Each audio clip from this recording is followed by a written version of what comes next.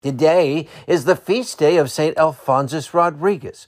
Born in Spain in 1533, Alphonsus was the son of a wool merchant. When he was still a boy, St. Peter Faber came to the town that he lived in, preached and stayed with the family, and helped Alphonsus get ready for his first communion. His father died when he was 14, so Alphonsus left school to work in the family business in order to help his mother make ends meet.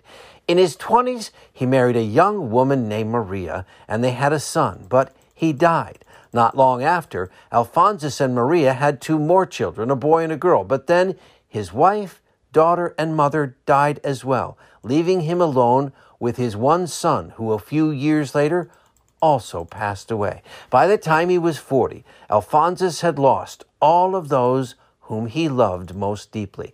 His response was to turn to a deeper journey with the Lord by joining the Jesuits.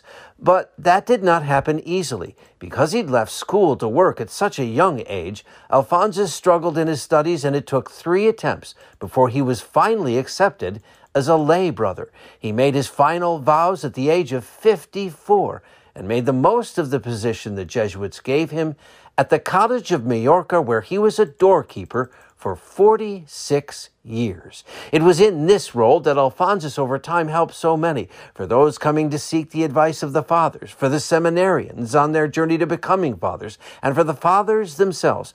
All found Alphonsus to be a holy and wise influence, including a young man named Peter Claver, who sought his counsel on several matters, including the missions of South America.